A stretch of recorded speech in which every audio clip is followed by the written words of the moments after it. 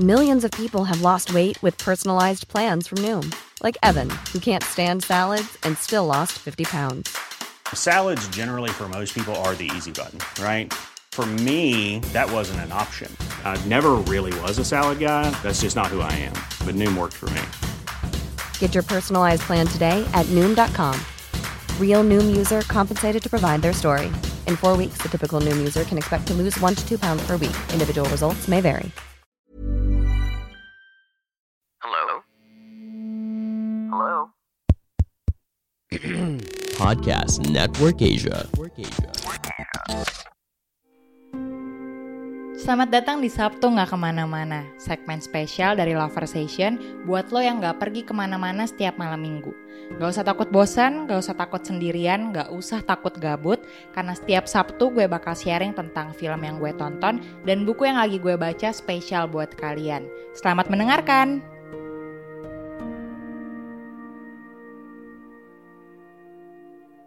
Semakin dewasa, kita dihadapkan pada semakin banyak kegagalan.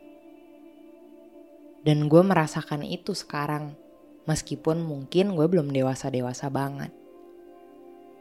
Di kegagalan yang pertama, gue bilang sama diri sendiri, ya udah nanti dicoba lagi. Pasti bisa kok. Kalau misalnya lo gagal sekarang, berarti jatah gagal lo udah berkurang 1. Jadi gak apa-apa, ayo coba lagi. Kemudian ketika setelah mencoba, lalu gagal lagi, gue masih dengan optimisnya menepuk kedua pundak gue sendiri sambil berkata, ayo, gak apa-apa, coba lagi, berusaha lagi, jangan menyerah dan jangan patah semangat. Kemudian gagal yang ketiga datang, gagal yang keempat datang, gagal yang kelima datang, sampai akhirnya semua kegagalan itu mempertemukan gue pada sebuah jawaban bahwa memotivasi diri sendiri, berbohong pada diri sendiri yang kecewa dan memaksanya untuk terus-terusan semangat, bukan sebuah solusi yang tepat. Sejatinya setiap hari, gue ataupun di orang-orang sekitar gue, kita semua punya satu pertanyaan yang sama. Pantas gak sih kita bahagia?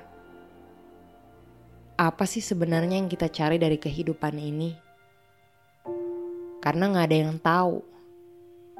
Kehidupan ini penuh sekali dengan segala macam pencapaian-pencapaian yang harus dikejar, harus dicapai. Mereka bilang, dunia ini gak boleh ada standar. Tapi kemanapun kita pergi, seenggaknya kita gak bisa jadi seorang manusia yang minimum. Minimal banget, paling sedikit banget kita harus ada di tengah-tengah. Sama seperti orang kebanyakan yang mungkin ketika gue masih kecil, gak pernah gue bayangkan kalau besar akan jadi seperti mereka. Gue ingin jadi orang yang hebat. Gue gak mau jadi orang yang biasa-biasa aja. Gue harus bisa jadi seperti itu. Itu yang selalu terpatri di pikiran gue selama ini. Tapi lagi-lagi pertanyaan yang sama selalu muncul di kepala. Pantas gak sih gue bahagia? Kenapa sih bahagia itu jadi sesuatu yang susah banget untuk dilakukan sekarang? Apa ya yang gue kejar? Apa ya yang gue mau? Lalu sekarang, dengan segala macam validasi-validasi yang kita cari, kita cuma ingin ada seseorang yang berkata kepada kita, gak apa-apa. Lo bisa kok nanti. Take your time. Hampir semua orang sadar kalau kita semua membutuhkan kata gak apa-apa. Tapi belakangan, ketika semua itu bisa gue dengar lagi, kata gak apa-apa itu, kata semangat itu, gue kembali bertanya sama diri gue sendiri, mau gak apa-apa terus sampai kapan? Mau berpura-pura untuk mengerti dengan diri sendiri sampai kapan? mau kasih excuse untuk diri sendiri sampai kapan. Dalam kehidupan kita, gue sadar setiap hari gak akan selalu diisi dengan setiap kebahagiaan. Dalam satu hari ada 24 jam. Dan di dalam 24 jam yang berbeda itu, mungkin ada 24 banyak rasa yang bisa gue rasakan dalam satu hari. Di 1 jam pertama gue bisa sedih banget. Di jam berikutnya gue bisa seneng banget. Di jam berikutnya lagi gue bisa optimis. Tapi di jam-jam seterusnya gue bisa jadi orang paling pesimis di dunia ini. Dan untuk mengerti itu semua, gue pada akhirnya hanya menerima. Menerima kalau memang gak ada yang bisa gue ubah tentang kehidupan ini selain menjalaninya. Gak ada yang bisa gue marahin termasuk diri gue sendiri atau bahkan keadaan, karena marah bukan solusinya.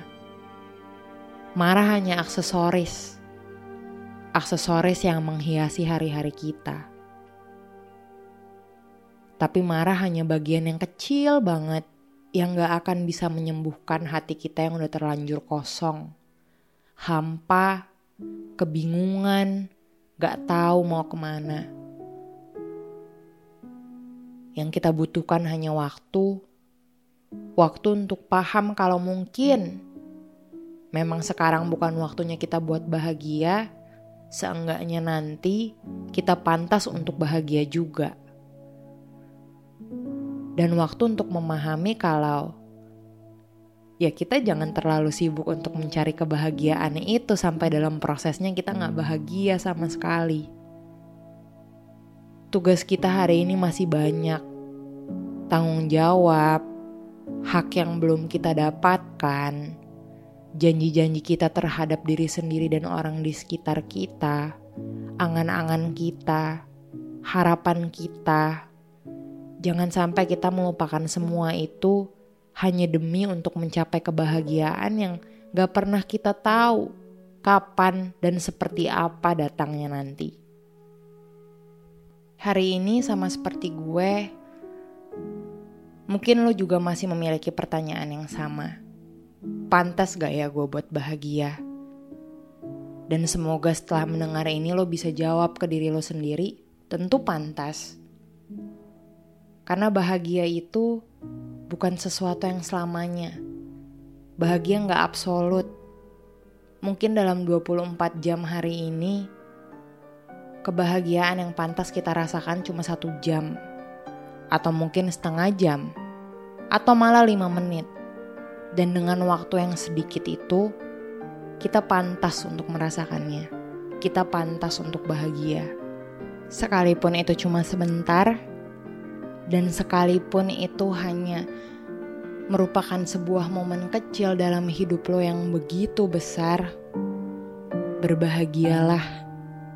Jangan pernah tanya lagi apakah lo pantas untuk merasakan yang namanya bahagia atau enggak, karena semua orang pantas dan berhak untuk merasakan kebahagiaan barang sedetik aja.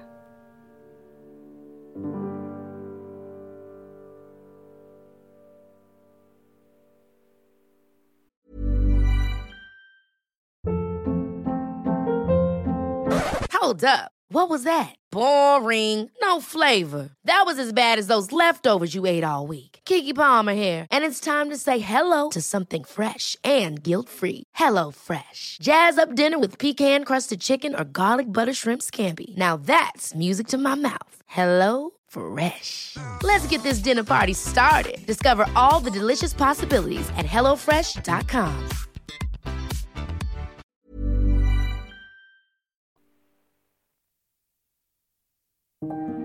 Pandangan dan opini yang disampaikan oleh kreator podcast, host, dan tamu tidak mencerminkan kebijakan resmi dan bagian dari Podcast Network Asia. Setiap konten yang disampaikan mereka di dalam podcast adalah opini mereka sendiri dan tidak bermaksud untuk merugikan agama, grup etnik, perkumpulan, organisasi, perusahaan, perorangan, atau siapapun dan apapun.